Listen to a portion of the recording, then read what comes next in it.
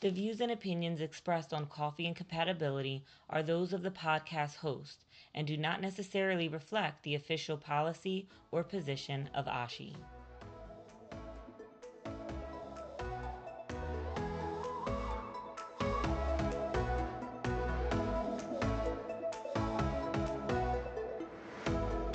Hi, everyone. Welcome to another episode of Coffee and Compatibility. I am Eric Weimer, and with me, as usual, is the lovely Dr. Kelly Hitchman. How are you, ma'am?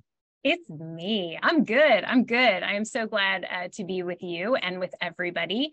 Memorial Day is coming up, and per usual, I am doing absolutely nothing but staying in the lovely University Health HLA laboratory. But I have it on good record that Eric Weimer's plans are not surprisingly much more exciting than my own.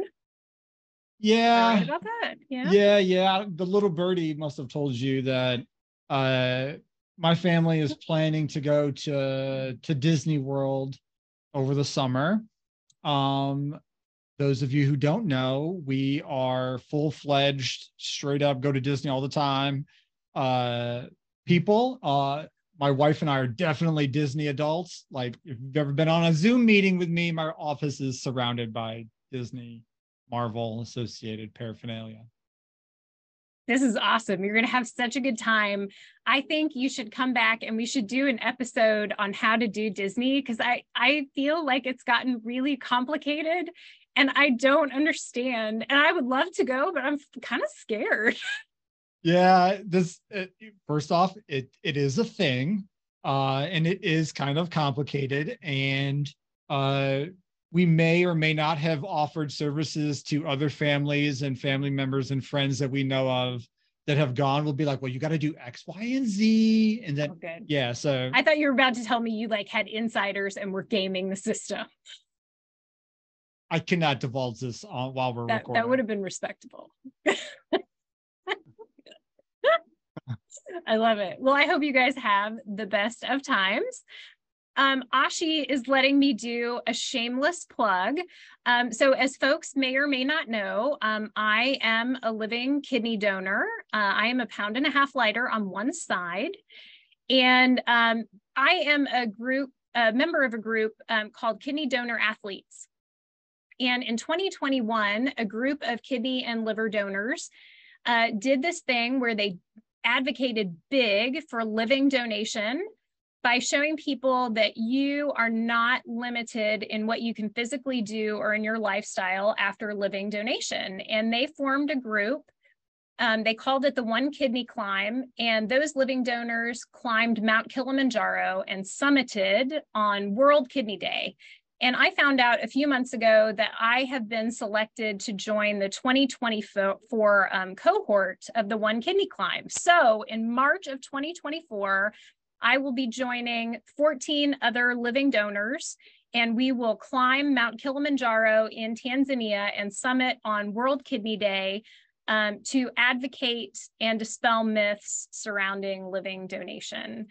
I am in training. I'm calling my training program Kelly to Killy. Other people call it Couch to Killy, but I don't want to admit that, so I'm calling it Kelly to Killy.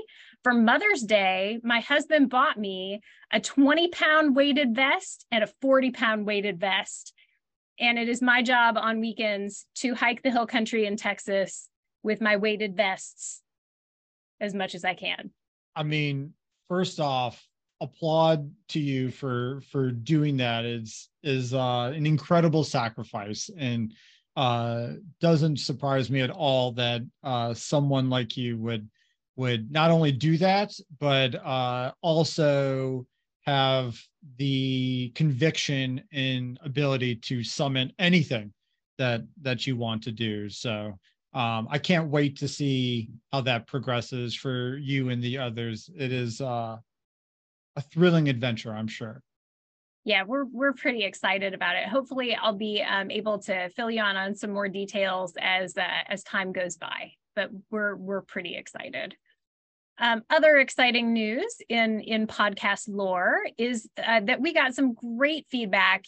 You guys know, Eric especially knows, I love it when people send in feedback about our episodes, and our listeners had wonderful things to say about the Carving Your Path Through Ashi when we interviewed Dr. Nicholas Brown, and he is amazing, so I'm not surprised. Lee Chang said, great to hear the expert that also feels uncomfortable at the beginning, but learns to get more and more confident as experience builds up. And Mary Libby said that for her, the golden nugget in the discussion was to step out of your comfort zone. So I think it sounds like she's experienced that too. And Heather Eilrich has said she really enjoyed hearing all about Dr. Brown and his journey through HLA so far. She felt that he gave her some really good ideas on how to participate more in Ashi and in her HLA career. So kudos to Dr. Brown. It sounds like you are motivating people to get out there and get active in Ashi. Yeah, I mean, not only is he a phenomenal individual, but it's so great when the messages are received by those who sort of need it and need to hear it, especially the first one about feeling uncomfortable at the beginning and sort of becoming more and more confident. I think that is the unspoken truth that many of us won't admit to. And so, kudos to Nick for crossing that threshold and talking about it with him. That's right. You get difficulties, you take a deep breath and you ask yourself, what would Nick Brown do? Amen. Well, folks, we will be right back after this short message with a spot with Dr. Loren Gragert for a discussion on algorithmic approaches to open allocation. We are just 3 months away from welcoming you to the Ashi Educational Workshop 1 in Denver, Colorado. This professional development opportunity is the perfect setting for those who are new to HLA or want to expand their knowledge in the HLA field. There is something for every type of lab, and the topics that are covered apply to your daily work. Attend in person to get the full benefits and camaraderie of this workshop. You'll also have the opportunity to network, build relationships, and knowledge share in a more intimate setting. The in-person workshop will be held June 29th through July 1st, or join the virtual workshop on July 21st and July 28th. Registration is open now. Visit ashieeducationalworkshops.com. Coffee and compatibility audience, please welcome Dr. Loren Gragert. Dr. Gragert is an assistant professor and associate director of the Histocompatibility and Immunogenetics Laboratory at Tulane University School of Medicine in New Orleans, Louisiana. His research focuses on immunogenomics and clinical informatics in transplantation. Dr. Gragert, may we call you Loren? Yes, please do. Thank you so much for being with us today. Loren, I am super excited to talk to you. You're like the fanboy for me, in that I love all the stuff that you've been doing in regards to the informatic approaches to making much more accessible the relatively complex HLA data that we all deal with. So kudos to you and all the efforts that you've done across a number of stuff. And so with that, I'm wondering if you could maybe just start us off by talking about some of the informatic approaches that you've taken through your career so far. Well, so I started my career in the bioinformatics research department at National Marrow Donor Program, Be the Match, which is a stem cell registry. So I was working on tools for unrelated donor search. So really, how to identify the best match donor in a huge registry of millions of donors, where the HLA typing is very heterogeneous. So we have typing all the way back from the 1980s where the typing was done by serology. And then in the 1990s, we had oligo-based typing, which was intermediate resolution typing by DNA methods. And then we went on and had higher and higher resolution typing, where now we have recruitment typing for donors by next generation sequencing. But the best match for some of these patients might be somebody that was typed by serology or intermediate resolution typing. So we want to say which of those donors is most likely to be a high resolution match that gives the best outcome for a patient. So a lot of the tools were developed towards that end.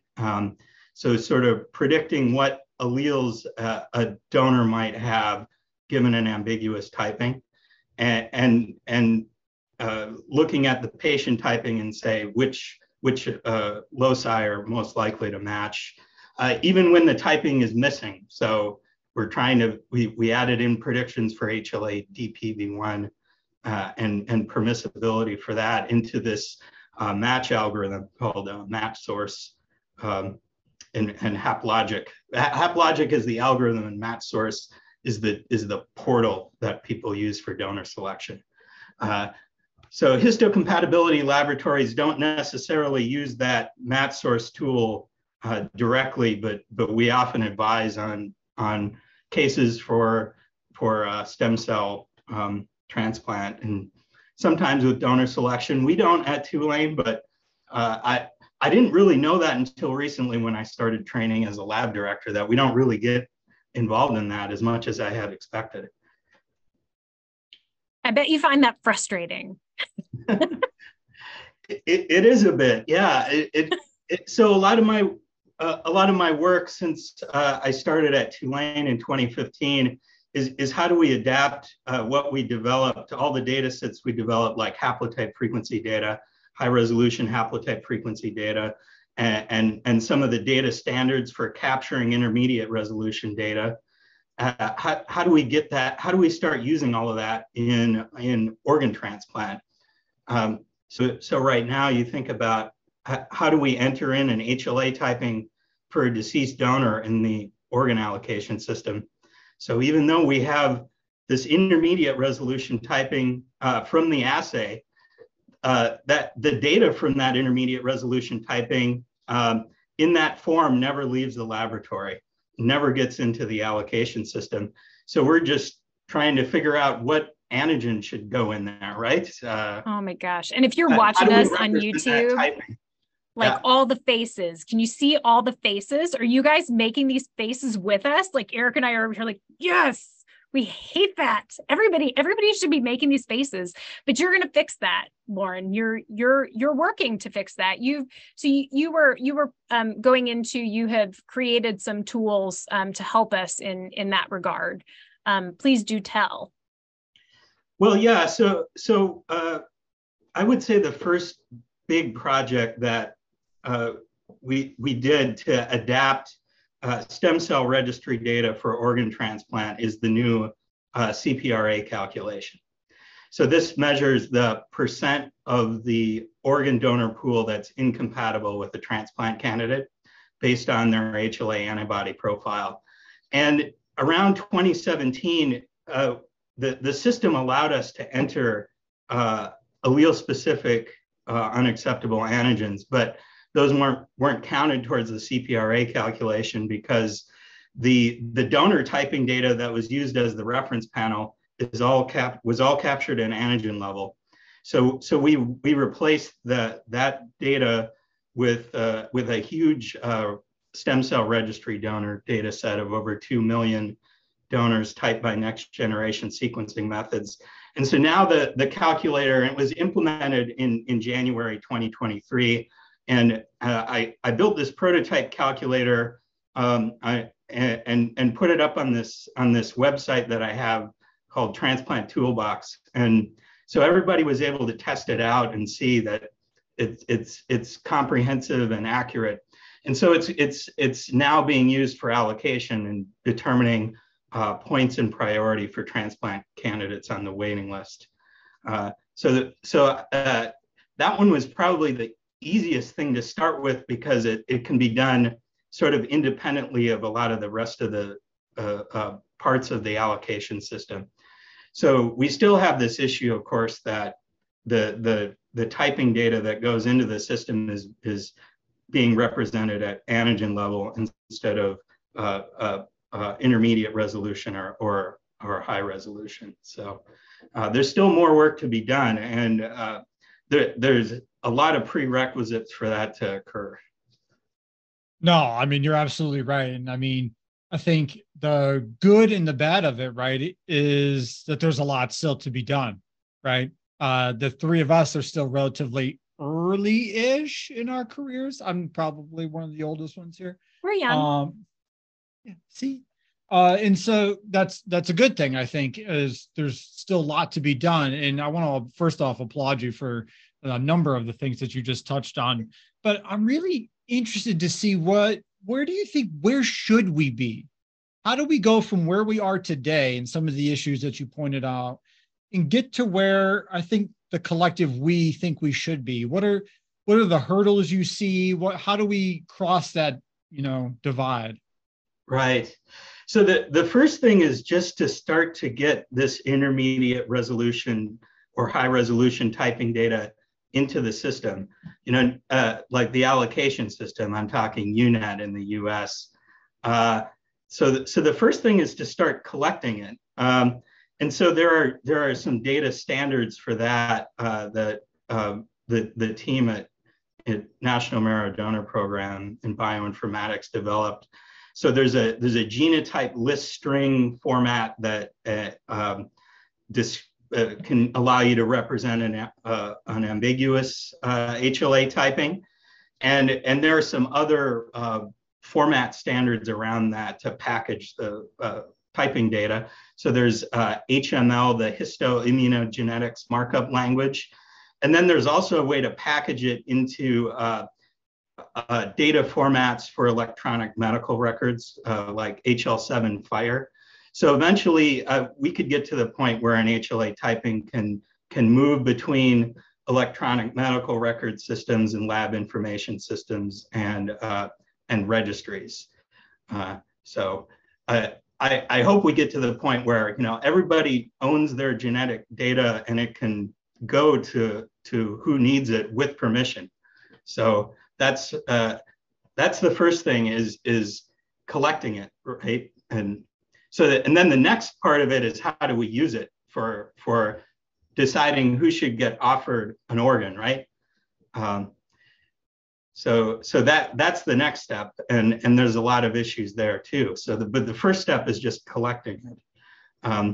So I know that the histocompatibility committee of OPTN is looking towards this future where we're going to be typing deceased donors with rapid next generation sequencing methods. So we'll get an allele level typing on, well, a lot of the donors, but you can't even put in a lot of the alleles into the system, even if you know that they have it. So it's the only alleles that are represented in UNET right now are those that are on antibody single antigen bead panels. So there are a few things that need to happen first, right? So the system has to fully support our the World Health Organization nomenclature, and then a way to send intermediate resolution typing needs to be developed, and I think we need ways to transmit the data electronically more easily, because right now we're typing HLA types into the system by hand nearly all of the time, as far as I can tell, and so there's errors that can occur when human beings are typing in HLA types into a bunch of different systems, because it's a lot of numbers. And it's hard to look at. So I think there's a lot of opportunities for improvement there. Yeah, absolutely. Now I know that UNOS OPTN is working on a lot of APIs. One of those is a donor API upload, not just for PDFs and like peripheral supporting data that you have to read, but for the actual listing.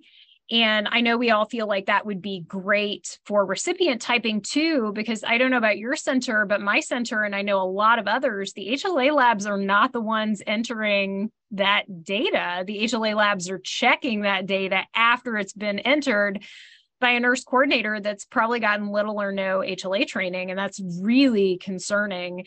So I think, some of these APIs on the horizon, wow, like we really, really need them and really fast. I'm interested in your opinion. You mentioned WHO nomenclature and standardizing under that. And yeah, absolutely, because that's, what we're supposed to use from a regulatory standpoint. Do you think there's ever going to be a time when solid organ transplantation transitions to molecular nomenclature like bone marrow transplantation has? Should we do that? What in your opinion, do you think is appropriate there? Yes, I think we need to do that quickly because, well, that's what the data looks like that we're getting from these assays. So right now we're sort of straddling in between this antigen-based nomenclature and the WHO nomenclature. So we're really treating HLA for the most part as we did before we could even sequence the genes, and we were just typing with sera and antibodies and by serology. So we need a way to translate between those two systems, because that's really still the way we assess antibodies and how we're representing antibody specificities in the system. So we need to gradually move towards molecular nomenclature, and then thinking about, there's the problem, of course, of trying to extrapolate from the patterns that we see on these single antigen bead assays to what other alleles are going to be incompatible. So we have all these tools for determining, we have the eplet paradigm that, we're trying to predict where these antibodies are binding, what polymorphisms they're recognizing. And that's sort of moving us into the molecular nomenclature. So we need to be able to assign eplets, you need the amino acid sequence of the allele. And you don't always get that from, it's not always unambiguous when you have an antigen level typing. So. Right. And I love the fact that DP kind of forces our hand. Like you've got to type DP at this resolution already. We can list unacceptables by eplet, for DP already. So like, why can't we extend that to the other HLA loci that we've known about for a long time? Agreed. Yes. So DP is a really interesting case, because with DP, we're actually forced to choose a single pair of alleles to put in the system, but our typing methods aren't necessarily resolving to exclude all those other possible genotypes. So it does set the stage for how do we think about how the system would work transitioning over to molecular nomenclature completely. So with that, you have to think about, what is the pattern of antibody that you're seeing on the antibody assay, and what are all the alleles that should be unacceptable for that? And so there are some unacceptable epitopes that were recently added that help that problem, where you don't have to list every single DP allele that carries a certain amino acid motif. You can just exclude all of them in one go. So that's, but we still have this problem that we're not putting the real typing in the system. So when we do a virtual cross match as HLA lab directors, we have to go in, log into the system and open up a PDF that has the real typing in it, because the real typing isn't actually in the database. And then we have to do all this manual analysis that's pretty complex when we're evaluating organ offers. In some cases are especially complex. Like if you have a donor with alleles that aren't represented on these single antigen bead panels, you have to make a prediction about what the reactivity against those alleles would be. And we're doing a lot of that by hand. So really there's a lot of work to be done in improving the tools and also improving the data that gets into the system. So there's a lot of this stuff is just being done by hand, and I guess that's good for us keeping our jobs and having value, because it's really complex analysis. But I think it would be easier to have some aids in being able to do that.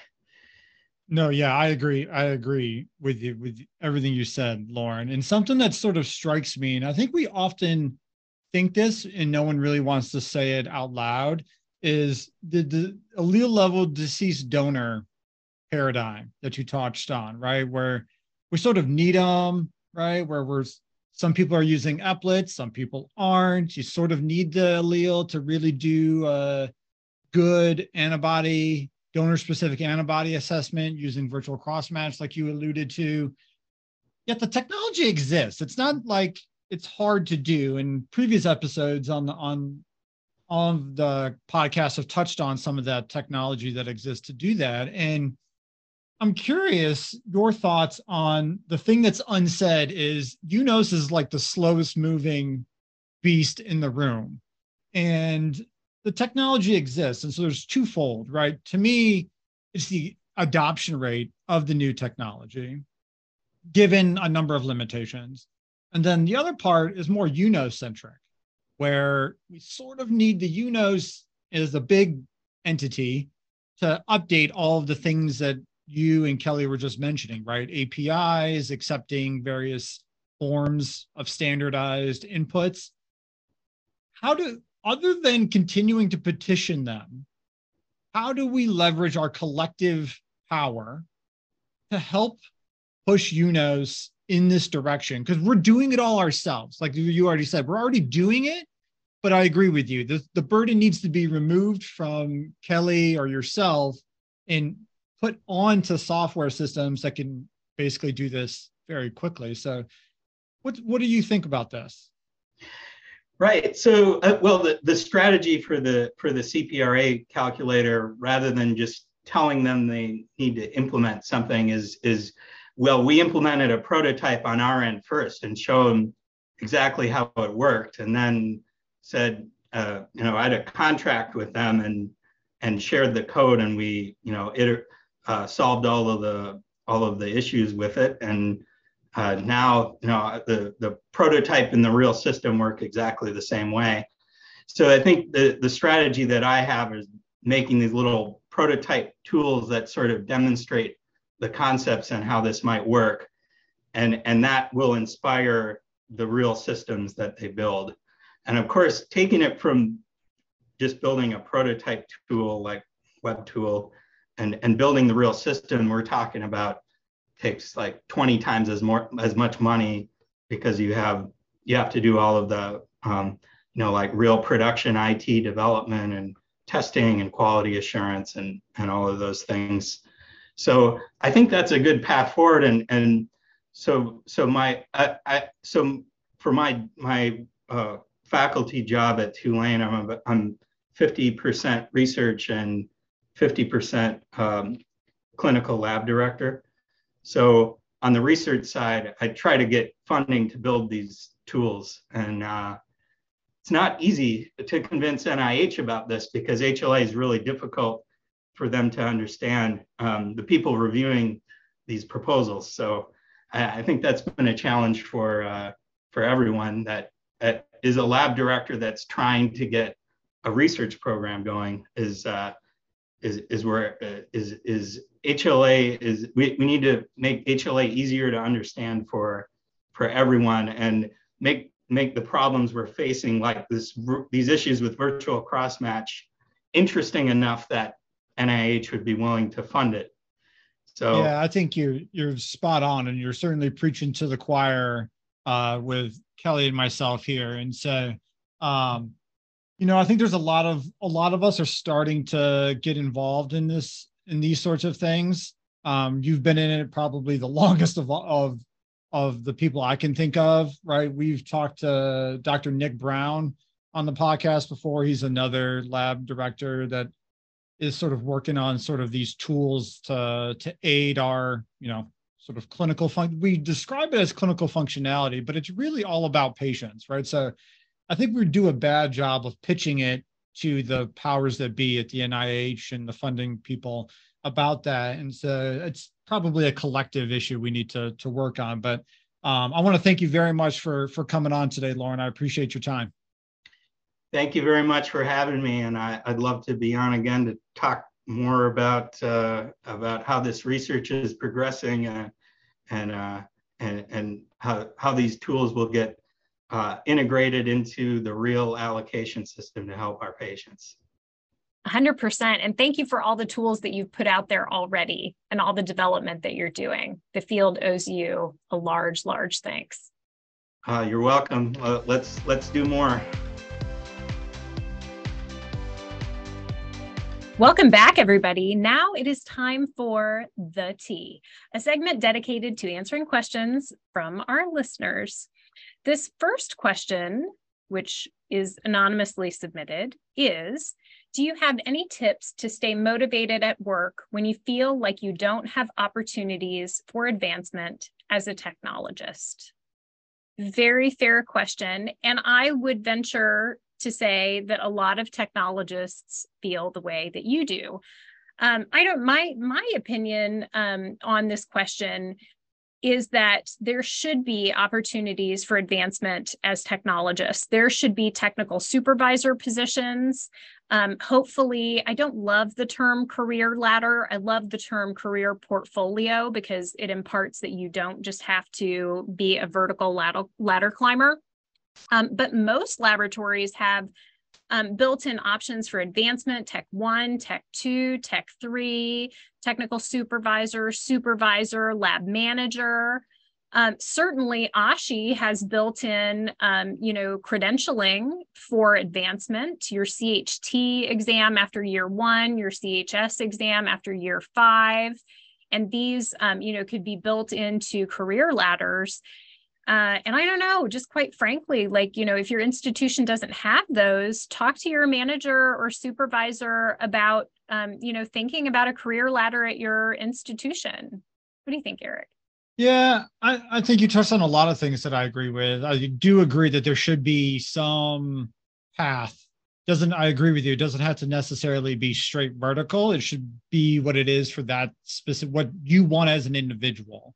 I would say that some of it, I think, is on the manager and directors of those laboratories to not only provide opportunities that are not in the normal realm of the consistent day-to-day patient testing, whether that be research activities, QA, QI activities. And an important aspect for us is always trying to bring back why we're all here, right? So what we're doing, whether it's a QA journey, it's a research project, or our day-to-day patient testing, is the value that we're bringing to patients and their families. And trying to remember that you are one of the warriors behind the scenes that plays a vital role in keeping that patient going, best outcomes available for them. And so I think all of these things are things that in general we should all be focused on and trying to, keep a positive attitude about it.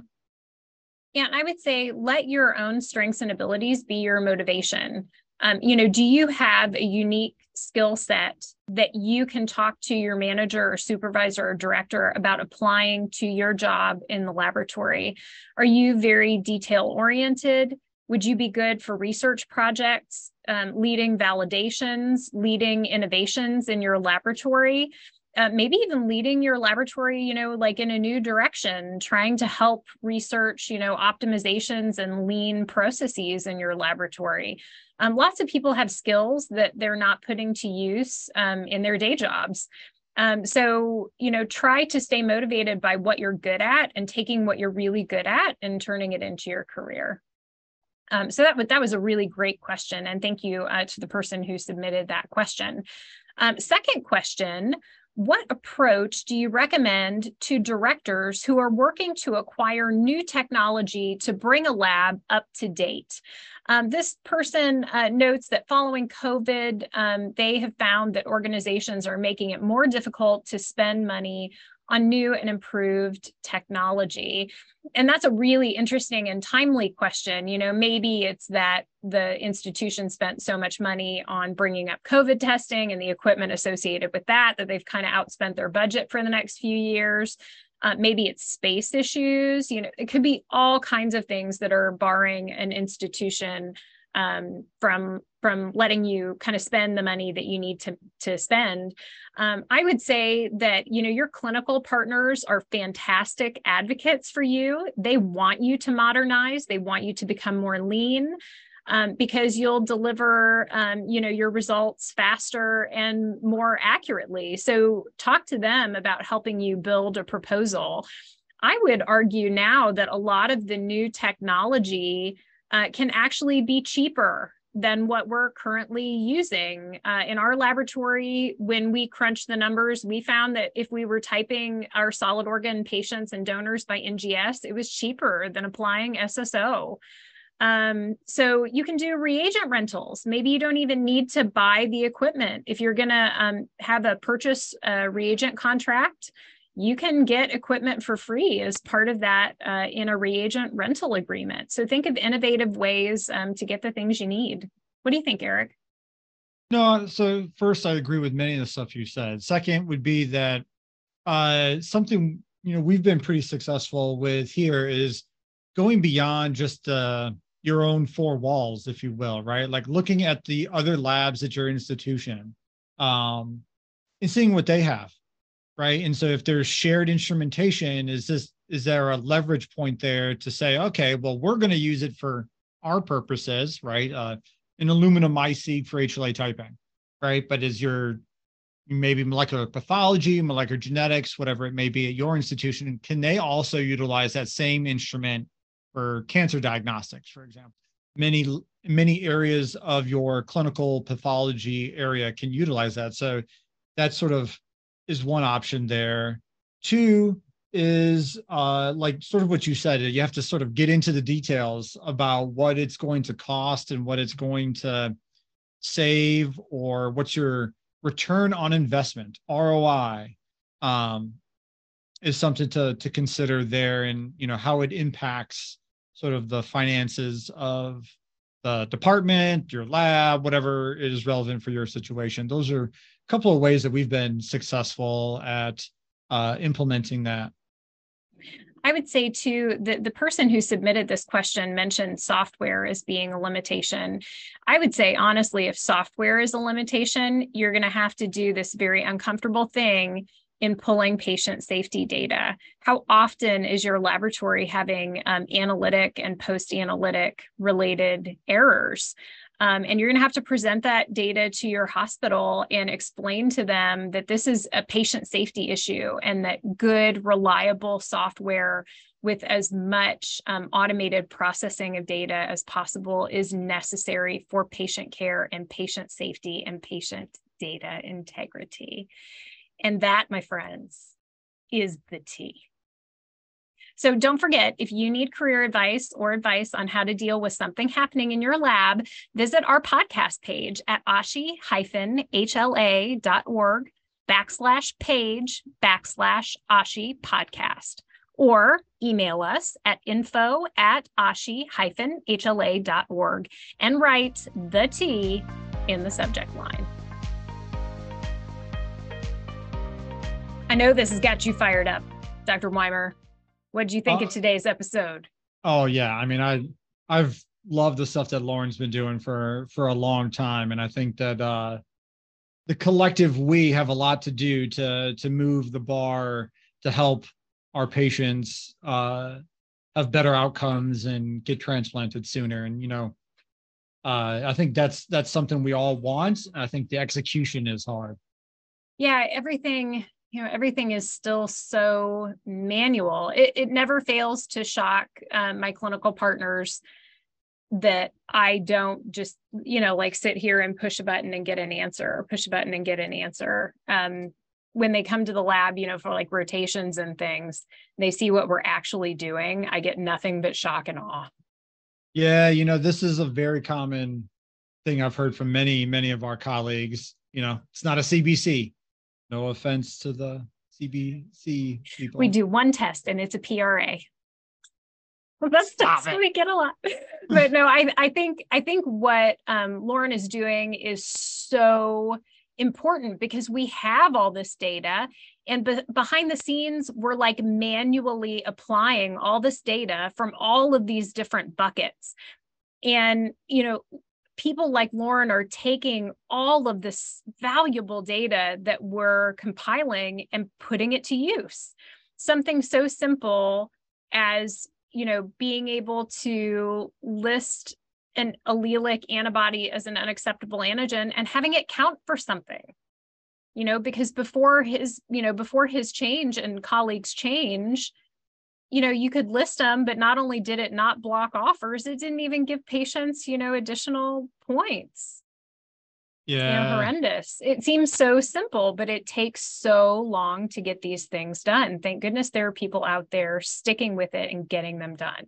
Yeah, the implementation process is slow, and many reasons I agree with, but I think that he touched on a number of things, and I really like that he touched on the idea of standardization of transfer of information.